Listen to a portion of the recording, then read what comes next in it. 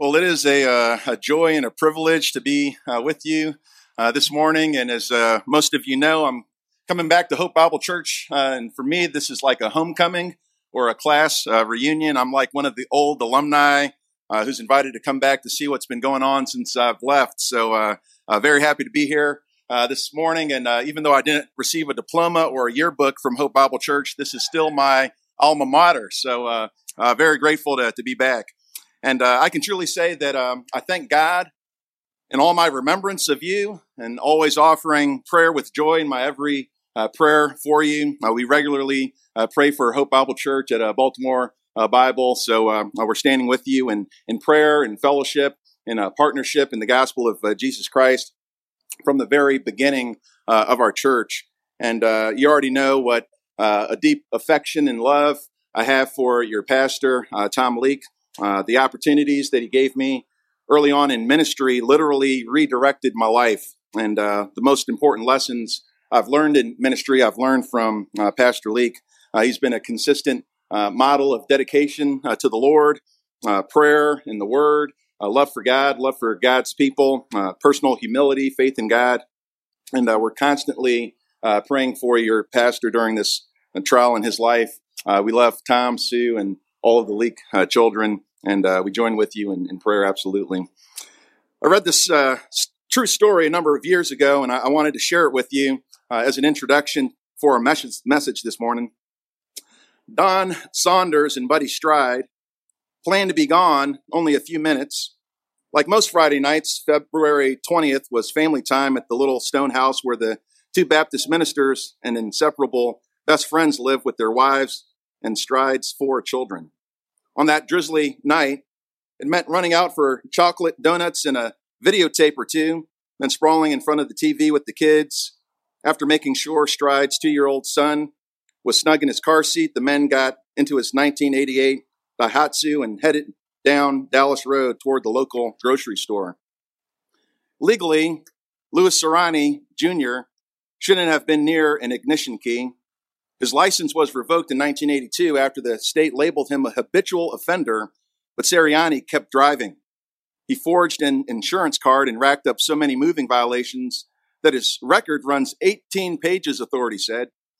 He wasn't due to get his license back until August 31st, 2019. On February 20th, 1998, Seriani was driving again, this time doing an estimated 60 to 70 miles per hour in a 35 mile per hour zone with his headlights off and a blood alcohol level more than twice the legal limit. Witnesses told the police that the big Olds he was driving crested a hill, slammed broadside into a small white car, turning left from Dallas Road. Donald Saunders and Harold Stride, born 18 days apart in June 1971, were pronounced dead at Abington Memorial Hospital within an hour of each other. The two men grew close as 16-year-old high school juniors. Both loved God, found a bond in their unwavering faith. When Buddy said about finding a congregation he might lead, he made it clear that he came with a partner. Their dream was always to preach together and someday to train ministers in France. On the day they were killed, they had received word that they were to be formally installed at Bethany Baptist Church in Fox Chase, Philadelphia, as pastor and assistant pastor. Stride's little 2-year-old boy in the car was fine, according to the report. Buddy died holding Don in his arms. When the firemen arrived, he told his little boy, "You go with the men. I'm going to go see Jesus." And that was the end. At the crash scene, Seriani told the police he'd only had a couple of beers. His blood alcohol test at Abington Memorial registered .22, the equivalent of downing some 10 drinks in an hour. 2 weeks later, he pleaded not guilty to 21 charges, including drunken driving, driving with a revoked license, and 2 counts of vehicular homicide. And what makes this story so devastating to me personally these were 2 men who had just graduated from the Master's Seminary, both full of potential for many years of ministry together. And the first thing that I thought of when I heard Dr. MacArthur share that story is what a waste. What a waste. You know, there's some preachers or pastors that you could secretly wish in your heart that the Lord might take a little earlier. but not guys like this, right? I mean, why would the Lord take these men? And all you can say is that you know that God is good. You know that God is wise, but sometimes you just scratch your head and you wonder, like, why? Why, Lord? I don't get this. Just yesterday, I officiated a homegoing service for one of the members of our church, a man by the name of Keith Flynn, only 45 years old at his death. He had several heart surgeries, procedures in his 45 years of life. And his last surgery was a heart transplant in December that he did not survive due to complications. He just recently became a member of our church. And even though I only knew him for a brief period of time, there were a couple things that were very evident about his life. He had an undeniable love for his wife, Susie. He always spoke tenderly about his wife with a great love and affection. There was a sweet tenderness in just the way that they interacted with one another. The slideshow was shown during the homegoing service. You know, every picture they were holding hands or hugging one another or kissing one another. Keith also had a desire to serve others, even in his short time with us. He told us about just his desires to serve the body. Actually took a great initiative in helping our church try to figure out some plans for serving some of our members there. He was also a man of faith, and even though he experienced a great deal of personal hardships in his own life, he never complained about it. He never let go of his faith. He was like Job. He held fast to his integrity. And finally, Keith had a very tender and pure heart. I remember during his membership interview just coming to tears as he was talking about, his desire to grow in the Lord and some of the struggles that he had been through, and was just so happy and eager to be a part of our membership at Baltimore Bible Church. And the Lord took him to be home with him just last month. And it can be a real struggle to understand why the Lord would choose to take people like this. Why would God call someone home who was so exemplary in his love for his wife, sacrificial in his service, persevering in his faith, eager in his heart to learn, to grow? It just doesn't seem to make a lot of sense to us. Why do righteous people suffer when there are so many who don't acknowledge God, who seem to live the length of their days without the same troubles that we do? Like a pastor who has debilitating health issues. Like why does that happen? It's an honest question. And thankfully, it's a question that the Bible addresses for us in many places in Scripture. And Psalm 73 is one of those central passages. So if you want to take your Bibles and turn to Psalm 73, just to give you a little bit of background for this psalm, the author of Psalm 73 is a man by the name of Asaph. If you were to look at the heading of this psalm in your Bible, you would see the words, a psalm of Asaph in many of your Bibles. And that's actually part of the inspired text. According to 1 Corinthians 15, there was a man by the name of Asaph who was one of the professional worship leaders in Israel, a Levitical singer, somebody who was appointed as a chief minister before the ark of the Lord by King David himself. And Asaph was the author of 12 psalms, and 11 of those 12 psalms are found in what's called the third book of the Psalms, Psalms 73 to 89, and Psalm 73 is right at the head of that list. We don't know what the specific circumstances of this psalm were, but we do know that Asaph lived long enough to know that the righteous suffer and the wicked seem to flourish. What did he see? Maybe he saw something in David's life. Maybe he witnessed David's son Absalom trying to take the throne from his father and the pain that caused David. Maybe he saw Shimei, who mocked and ridiculed King David, seemed to get away with it. Maybe Asaph just experienced his own personal suffering, and he wondered, does God see this? Because this just doesn't seem to make sense. Why do I suffer, and people who stand against God, opposed to God, who care nothing about God, why do they seem to get away with an easy life? But whatever the circumstances were surrounding this psalm, it's obvious that Asaph breathed the same air that we do. He struggled with the same kinds of questions that we have. And I'm going to give you 5 words that summarize what's going on in the psalm, and we'll briefly take a look at each section. 5 words: confidence, confusion, conviction, confession, and commitment. But first of all, let's go to the Lord in prayer. Heavenly Father, we come before you this morning, and Father, we thank you for your word. Your word is sufficient. Father, your word gives us all that we need for life and godliness. My Father, we've come to hear you speak. And Father, I pray that as we listen to your word, Lord, that we would submit our hearts and our minds to what we find in it. Father, we thank you for giving your revelation to us. And Father, I pray that you'd use me as a weak instrument to be a blessing to your people, I pray in Jesus' name. Amen. Let's take a look at the first point. The first point is confidence, okay? Confidence. Look at verse 1 again. It says, surely God is good to Israel, to those who are pure in heart. And the very first thing that Asaph wants to provide for us is this solid foundation of the goodness of God. It's actually the idea that embraces the entire psalm. It's found in verse 1, God is good. In verse 28, at the end of the psalm, God is my good. There's no getting around the goodness of God as an established fact. And this confidence is further emphasized by the use of the word surely at the beginning of the psalm, which could be translated truly or without a doubt. I know that God is good. And there's a clear recipient in this text of the goodness of God. It was Israel, that the nation picked out, chosen by God to enter into a covenant relationship with him. And we know from our study of books like 1 Peter that all who believe in Jesus Christ today have also been picked out and chosen by God to enter into a covenant relationship with him, right? In 1 Peter chapter 1 and verse 2, it says that those who believe are chosen according to the foreknowledge of God the Father by the sanctifying work of the Spirit to obey Jesus Christ and be sprinkled with his blood. We've entered into a covenant with Jesus Christ and with God the Father. And through the Spirit, we've been born into this kind of privilege. More accurately, we've been born again into this privilege. We could call it Christ's privilege, right? 1 Peter 1:3, according to his great mercy, he has caused us to be born again.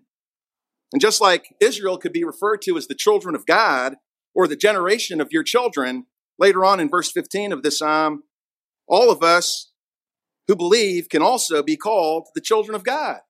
So God is good to his children. God is good to Israel and has promised good to us as his people today. And specifically, Psalm 73 says that God is good to the pure in heart. And what does that mean to be pure in heart? Now, the Bible's clear that the heart is desperately wicked, deceitful. Who can understand it? Jeremiah 17:9. Proverbs 20 and verse 9 says, who can say I have cleansed my heart, that I am pure from my sin? So there's no cleansing agent that can scrub the heart clean from sin, defilement. Jeremiah 13:23 says, can the Ethiopian change his skin or the leopard his spots? But through faith, Scripture also lets us know that our hearts can be cleansed by faith. In Acts chapter 15 and verse 9, Peter recognized that God made no distinction between us and them, between the Jews and the Gentiles, cleansing their hearts by faith. The Gentiles were cleansed by faith. So the cleansing of the heart is not a work that we can do on our own. We're cleansed by faith through the Spirit of God. It's not by our own self-efforts. And any obedience that we offer to God is a result of our hearts being cleansed. Later on in the Psalms, Asaph attempted to keep his heart pure, to wash his hands in innocence, but he still had to confess that his heart was embittered, became pierced within, was senseless and ignorant like a beast before God in verses 21 to 22. So we can't cleanse our own hearts. We need God to do that work in us, for us. And if we cry out to God for salvation, that's the work that God does in our hearts, a work that no priest or ritual or ceremony can do for you. God has to cleanse your heart, and that happens through faith. Romans 4:5, it says, but to the one who does not work, but believes in him who justifies the ungodly, his faith is credited as righteousness. And in Ephesians 2:8, it says, for by grace you've been saved through faith, and that not of yourselves, it's the gift of God. So that's where purity of heart comes from. It comes from a belief and a trust in God. And it's through faith that we're made children of God, and God promises good to us. And if you're a child of God, he's promised good to you. But the goodness of God can be very confusing because we don't always experience in life what we consider to be good. And that leads us to our second word, which is the word confusion. Verses 2 down to 14 introduces us to this dilemma. It says, but as for me, my feet came close to stumbling. My steps had almost slipped. For I was envious of the arrogant. I saw the prosperity of the wicked. For there are no pains in their death, and their body is fat. They're not in trouble as other men, nor are they plagued like mankind. Their Therefore, pride is their necklace. The garment of violence covers them. Their eye bulges from fatness. The imaginations of their heart run riot. They mock and wickedly speak of oppression. They speak from on high. They have set their mouth against the heavens. Their tongue parades throughout the earth. Therefore, his people return to this place, and waters of abundance are drunk by them. They say, how does God know? And is there knowledge with the Most High? Behold, these are the wicked and always at ease. They have increased in wealth. Surely in vain I have kept my heart pure and washed my hands in innocence, for I have been stricken all day long and chastened every morning. Asaph says, my steps almost slipped as I started to consider the experience that I was having that didn't match my expectation. That term that my steps had almost slipped could literally be translated, my steps were almost poured out, like water is poured out. It's like every time Asaph tried to get a firm foothold, the ground underneath his feet was like water. It's like, I can't find any place to stand. His foundation is being washed away, which is often how we can feel during times of grief, of pain, when we see things that just don't make sense to us. It's like there's no bottom to it. Asaph says, I came close to being washed away. I almost slipped, never to recover. And what would it look like for Asaph to slip away? In this context, it would have looked like denying the very thing that he had just mentioned in verse 1. Verse 1, he says, the God is good. What would it look like for Asaph to slip? It would be to turn around and say, you know what? God is not good. God is not good to those who are pure in heart. It would be to say that it's not worth serving God. Verse 13, surely in vain, for nothing. All this is for nothing. I've kept my heart pure for what purpose? Wash my hands in innocence for what? It's not worth it. And Asaph came close to stumbling. He almost slipped away. But what would have melted his confidence away in God? Verse 3, for I was envious of the arrogant. I saw the prosperity of the wicked. And there it is. His expectation did not match his experience. Because God being good to good people, that makes sense. But God being good to wicked people, that doesn't compute. Or even God withholding good from good people. Why does it seem like the righteous suffer and the wicked prosper? And particularly the arrogant people of the earth. Proverbs 6 tells us clearly that there are many things that God hates. Proverbs 6:16 says there are 6 things which the Lord hates, 7 which are an abomination to him. And leading the list in verse 17 is haughty eyes or a proud look. God says, I hate that. I hate haughty eyes and a proud look. But look at what we find in Psalm 73. Look at verse 3. Calls them arrogant, boasters. Verse 6, it says, pride is their necklace. They flaunt it. They flaunt it. Verse 8, it says, they mock and speak from on high. Verse 9, they go a step further. They set their mouths against heaven. So even God and his dwelling place are not out of reach for these people. It's not off limits. Verse 11, they say, how does God know? Is there knowledge with the Most High? I mean, are you kidding me? You know, here you have people at the height of arrogance who even dare to mock God. Like God doesn't know, God doesn't exist. Proverbs 6:17 says, God hates hands that shed innocent blood. In Psalm 73, verse 6, it says, these people are known by a garment of violence. It's what covers them. It's like their fashion statement. It's in style. Proverbs 6:18 says, God hates a heart that devises wicked plans. And in verse 6, it says that the imaginations of their heart have run riot. They devise wicked plans. I mean, you get the point. You know, the very things that God says that I hate in Proverbs 6 are the same actions that these people are engaged in, and they seem to get away with it. And there's nothing that you would have expected but like a swift judgment for these people. But instead, they're living the good life. Verse 3, they're enjoying prosperity.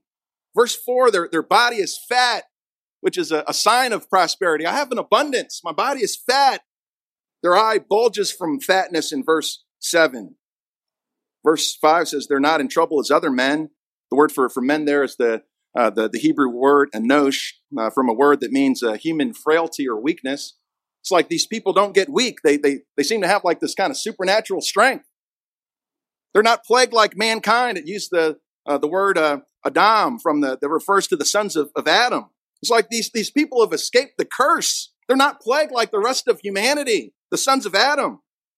And the summary of their lives is found in verse 12. Behold, these are the wicked, always at ease. They've increased in wealth, health and wealth for the wicked and pain and poverty for the righteous. What is up with that?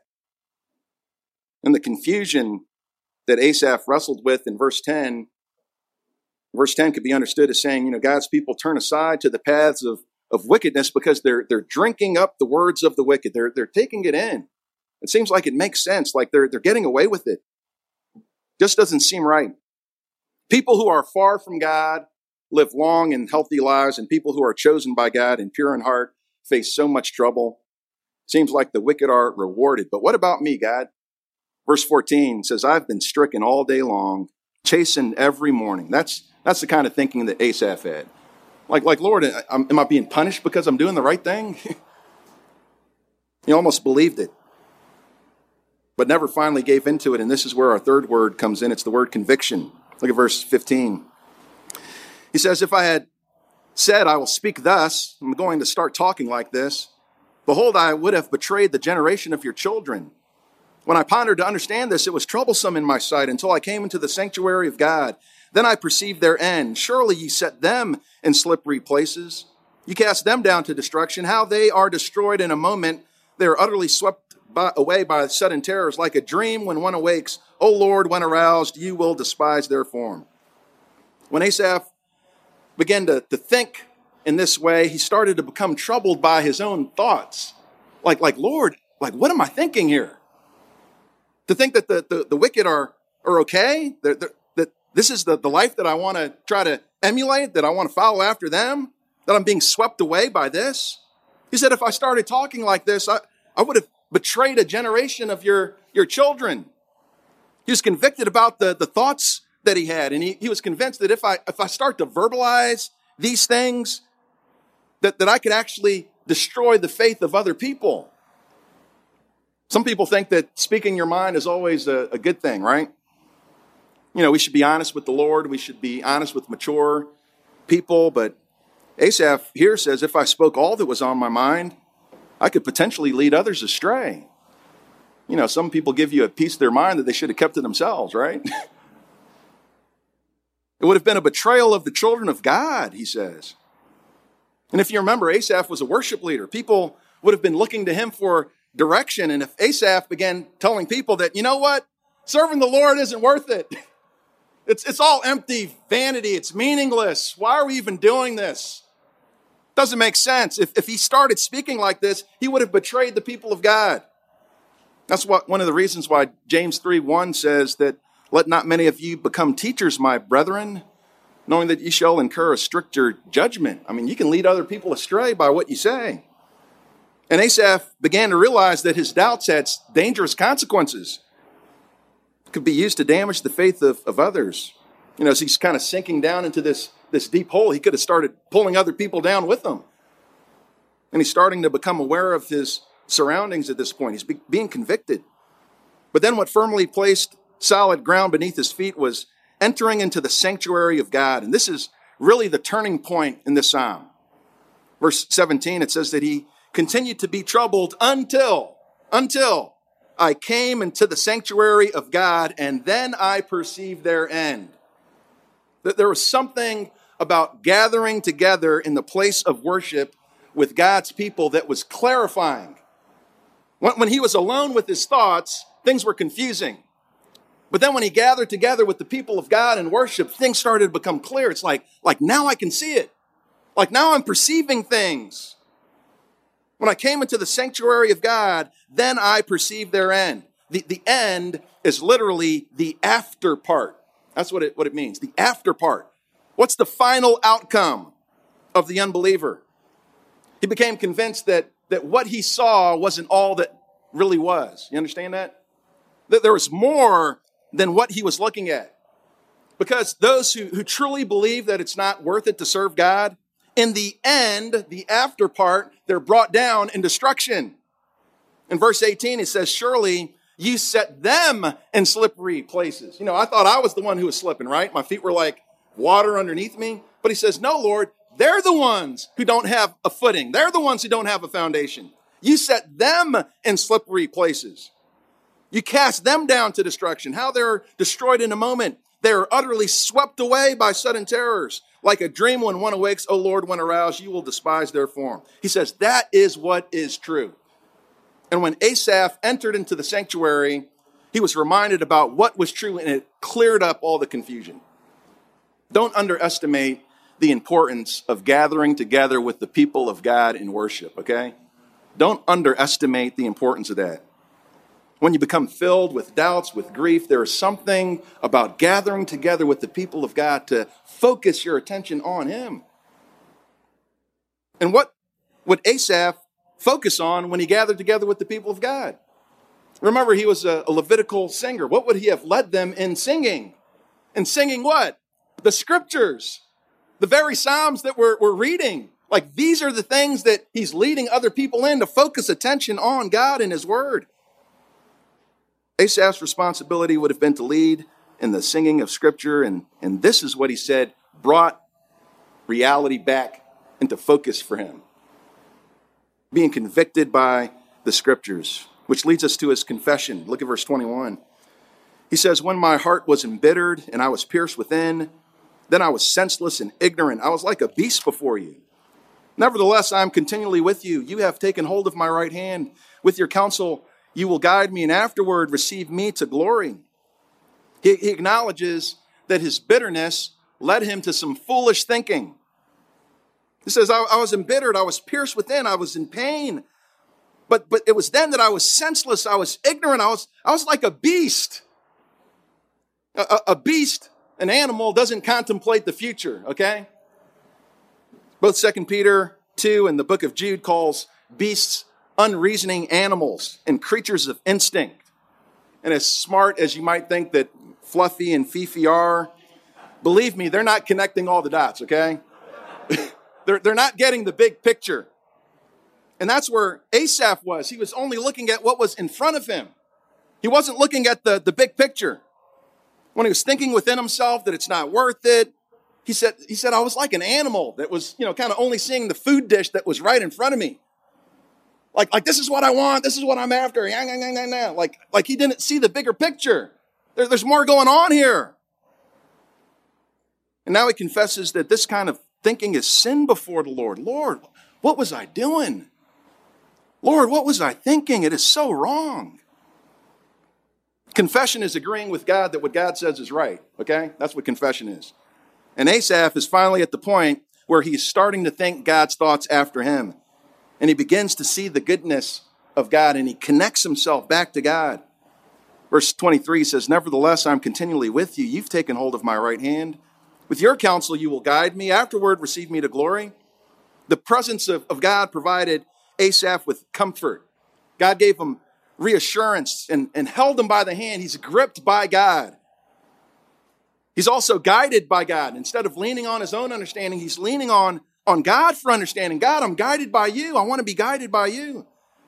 And God provided Asaph with eternal hope because his future is promised and secured as the glory of God. Afterward, you will receive me to glory. The afterward of the wicked is destruction. That's their future, the afterward, right? But the afterward of the believer is glory. That's the after part. And he uses the same term we used before in verse 17. The afterward of the wicked, the end is destruction. He uses the same term here. The afterward for me is glory. And it's clear that Asaph is talking about a glory beyond this life because the very next verse says, whom have I in where? Heaven, but you. To be received by God into glory is the same kind of language that was used for Enoch back in Genesis 5:24, who was taken up into glory. Enoch walked with God and he was not, for God took him or received him. Same language used in Psalm 49 verse 15. But God will redeem my soul from the power of Sheol or the grave, and he will receive me. He's taking me home. He's taking me into glory. And that's taking in the bigger picture. And if I don't keep that picture in mind, I can become embittered, pierced within, fall into the temptation of betraying the people of God, speaking ignorantly against God, giving up because it just doesn't seem worth it anymore. God had to snap Asaph back into reality to perceive things rightly. And having confessed his sins, Asaph was ready to commit himself fully to God. Which brings us to our last and final word, which is the word commitment. Commitment. Look at verses 25 to 28. These are powerful, hopeful, and faith-building words. Listen to this. Whom have I in heaven but you? And besides you, I desire nothing on earth. My flesh and my heart may fail, but God is the strength of my heart and my portion forever. For behold, those who are far from you will perish. You have destroyed all those who are unfaithful to you. But as for me, the nearness of God is my good. I've made the Lord my refuge that I may tell of all your works. First of all, in verses 25 to 26, he recognizes that he had a God, that if he had a God who would receive him into glory, that he had all the reward that he would ever need. He's finally turning his attention back to the goodness and the glory of God, which is what heaven is all about anyway, right? It's all about him. What is heaven about if it's not about God, right? So he recognizes that God is the goal of heaven. And guess what? That's who I have. That's who I have. I have God. But not only is God the goal of heaven, he's also our desire while we're here on earth. And I've often read this passage and thought that when he says that besides you, I desire nothing on earth, that when he says that what he meant to say is, that apart from you or in addition to you, I don't desire anything on earth. And that's a great thought to have, that, apart from you or beside you, in addition to you, that I don't desire anything on the earth. But that's actually not what Asaph is saying here. What he's actually saying here is that when I am besides you, when I am with you, when I am in your presence, I desire nothing on earth. You might actually find a note in your Bible that shows that word besides means with. It's speaking about in your presence. When I am with you, when I am beside you, when I am in your presence, I desire nothing on earth. It's speaking about the presence of God. And what Asaph is saying is that God, when I draw near to you, when I am in your presence, everything else fades into insignificance. That's what he's saying. There's this old song that says, turn your eyes upon Jesus, look full into his wonderful face, and the things of earth will become strangely dim in the light of his glory and grace. And that's what Asaph is saying. That Lord, when I am with you, when I am in your presence, everything else fades away. Everything else dissipates. Asaph just spoke about entering into the sanctuary of his God, drawing near to him in worship, being gripped by his hand, guided by his counsel, promised a reception into glory. And he says, God, when I draw near to you, when I'm consumed by thoughts about you, everything else just fades away. Nothing matters anymore. I'm not worried about the prosperity of the wicked. When I'm in your presence, when I'm thinking about you, when I'm caught up into glory, I'm not worried about the health of their bodies or how they die. What does it matter anymore? Who's inaugurated, right? Even if my flesh and my heart fail, God, which is a reference here to the end of life. That word fail means being brought to a complete end, to be finished, to be spent. It's not just to be inadequate, but to be brought to a complete end, that even if that happens, even if I'm brought to the complete end of life, that you're still the strength of my heart and my portion forever. And this would have been particularly meaningful to Asaph because, like I mentioned earlier, Asaph is one of the Levitical singers. And if you remember, the children of Israel, as they entered into the promised land, the land was divided up between the 12 tribes of Israel. And everybody, every tribe, got a piece of the land except one tribe. Guess which one tribe that was? The Levites. The Levites didn't have a portion in the land. They didn't have a possession, the physical possession in the land. And why was that? Listen to this, Deuteronomy 10, verses 8 and 9. At that time, the Lord set apart the tribe of Levi to carry the ark of the covenant of the Lord, to stand before the Lord, to serve him, and to bless his name until this day. Therefore, Levi does not have a portion or an inheritance with his brothers. Why is that? Because the Lord is his inheritance, just as the Lord your God spoke to him. Numbers 18, verse 20 says, I am your portion and your inheritance among the sons of Israel. The Levites were to be a representation in Israel that God was enough. That even if I don't have the physical possessions down here, guess what I have? I have God, and that's enough. Asaph was to be reminded of this truth, that you are enough, God. You are my portion forever. He recognized that God was all the reward that he would ever need, and that even if his body failed him, that God never would fail him. And secondly, he recognized that God was the greatest good that he would ever receive. Verse 28, he says, but as for me, the nearness of God is my good. I have made the Lord God my refuge. The greatest good that could be received in this life is not a long and healthy life, but it's the nearness and presence of God. That's the greatest good that you can receive in this life.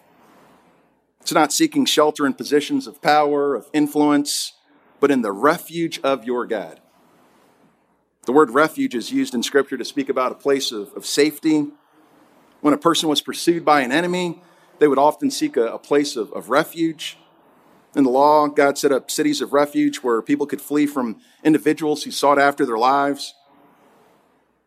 And in God, we can find our place of refuge. Our place of safety is in him. And that doesn't just last for this life, that lasts for the after part. After this life, that's the only place that I can find safety. Verse 27 says, for behold, and this is the contrast here, behold, those who are far from you, they'll perish. You've destroyed those who are unfaithful to you. But in contrast to that, I've got a place of safety. I'm not destroyed like the rest of the unbelievers. I've got a place of safety, and I've got a portion that lasts forever. And that's something to talk about, isn't it? That's something to talk about, which is how this psalm ends. Look at verse 28. The end of the verse says, I have made the Lord God my refuge. Why? That I may tell of all your works. This is something to talk about. Earlier on, Asaph came close to betraying the people of God by saying that, you know what? I don't know if God is good. I'm not sure that he's trustworthy. I'm not sure that it makes sense to follow him. You know, what are we cleaning our hands in innocence for? You know, it seems like the people who do what's wrong, they get away with it. What are we disciplining ourselves for? He almost came close to saying that. But now that he's been convinced and now he's committed to the goodness of God, now he's got something to talk about, okay? He's got something to talk about now. I can talk about the works of God. I may tell of your works. And what do you think this psalm is all about? It's all about declaring the goodness of God, which is actually how the psalm began. Brings us right back to verse 1. Surely God is good to Israel. That's the beginning and that's the conclusion. God is good. And the entire psalm is an application of that last verse. Asaph is telling us about the works of God. His confusion was stopped by a conviction of his sin, which led to a confession of his sin, which was followed by a commitment to God, which brought about the confidence that God is good. And that's why we have this psalm in the first place, to remind us that God is good. And we can rest confidently in that firm foundation. You have a firm foundation this morning. You have a firm foundation. Now my question is are you resting confidently in that firm foundation? The firm foundation of God and his word? Have you trusted in him alone for salvation? Have you recognized that if you have God, that you have all the reward that you will ever need? That's what Asaph did. He realized that even if his flesh and his heart failed him, even if he came to the end of life, that I have a portion that's reserved for me forever. God is the eternal reward of all those who've placed their trust in him.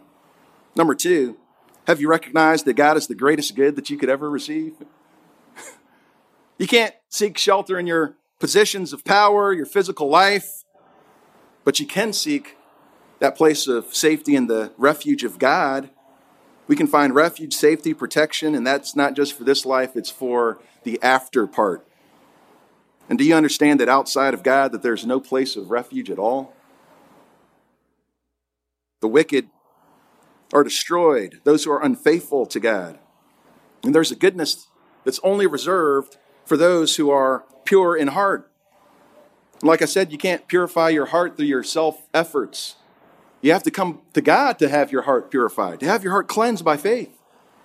And in Romans chapter 10, verses 9 through 11, it says that if you confess with your mouth Jesus is Lord and believe in your heart that God raised him from the dead, that you will be saved. For with the heart, a person believes, resulting in righteousness, and with the mouth he confesses, resulting in salvation. And it goes on to say, for the scripture says, whoever believes in him will not be disappointed.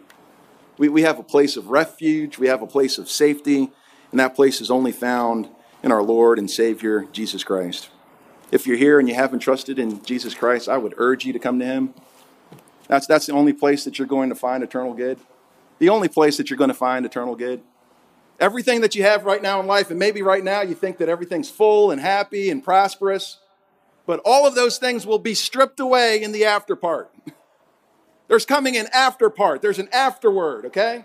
There's a sequel to this story. And if you have not trusted in Jesus Christ, you will face destruction. But if you come to him, if you trust in him, the one who came, the one who lived a perfect and sinless life, who always pleased the Father, the one who died as a substitute on the cross, bearing upon himself the wrath, the eternal weight of wrath of God for our sins, and who rose again, proving that he had defeated death and that he had completely satisfied the Father's requirements. That if you place your trust in him, you'll find good. You'll find purity of heart. You'll find an eternal home. You'll find a portion in Christ. And I urge you to come to Jesus Christ today, to trust in him for your eternal life. And if you do, you'll never be disappointed. Amen. Let's go to the Lord in prayer. Heavenly Father, we thank you so much for this opportunity that we've had to look to you, to look to your word. Father, we're grateful that you give us everything that we need and that in you we have our portion. Father, what do I desire besides you? When I'm drawn near to you, when I'm with you, when I'm in your presence, when I'm focused on you, your word, your goodness, your glory, Father, the things of life just fade into insignificance. What does it matter anymore? So, Father, I pray that you'd help us to direct our attention to you. Father, that we would find strength in the worship with the people of God, gathering together with your people to sing your praises, to focus our attention on your glory, God. Now, Father, I pray that in these times, Lord, that you would bring clarity and that you would wash away the confusion and give us a solid place to stand. Father, we're thankful that you've given us a firm foundation. In Jesus' name we praise you and give you thanks. Amen.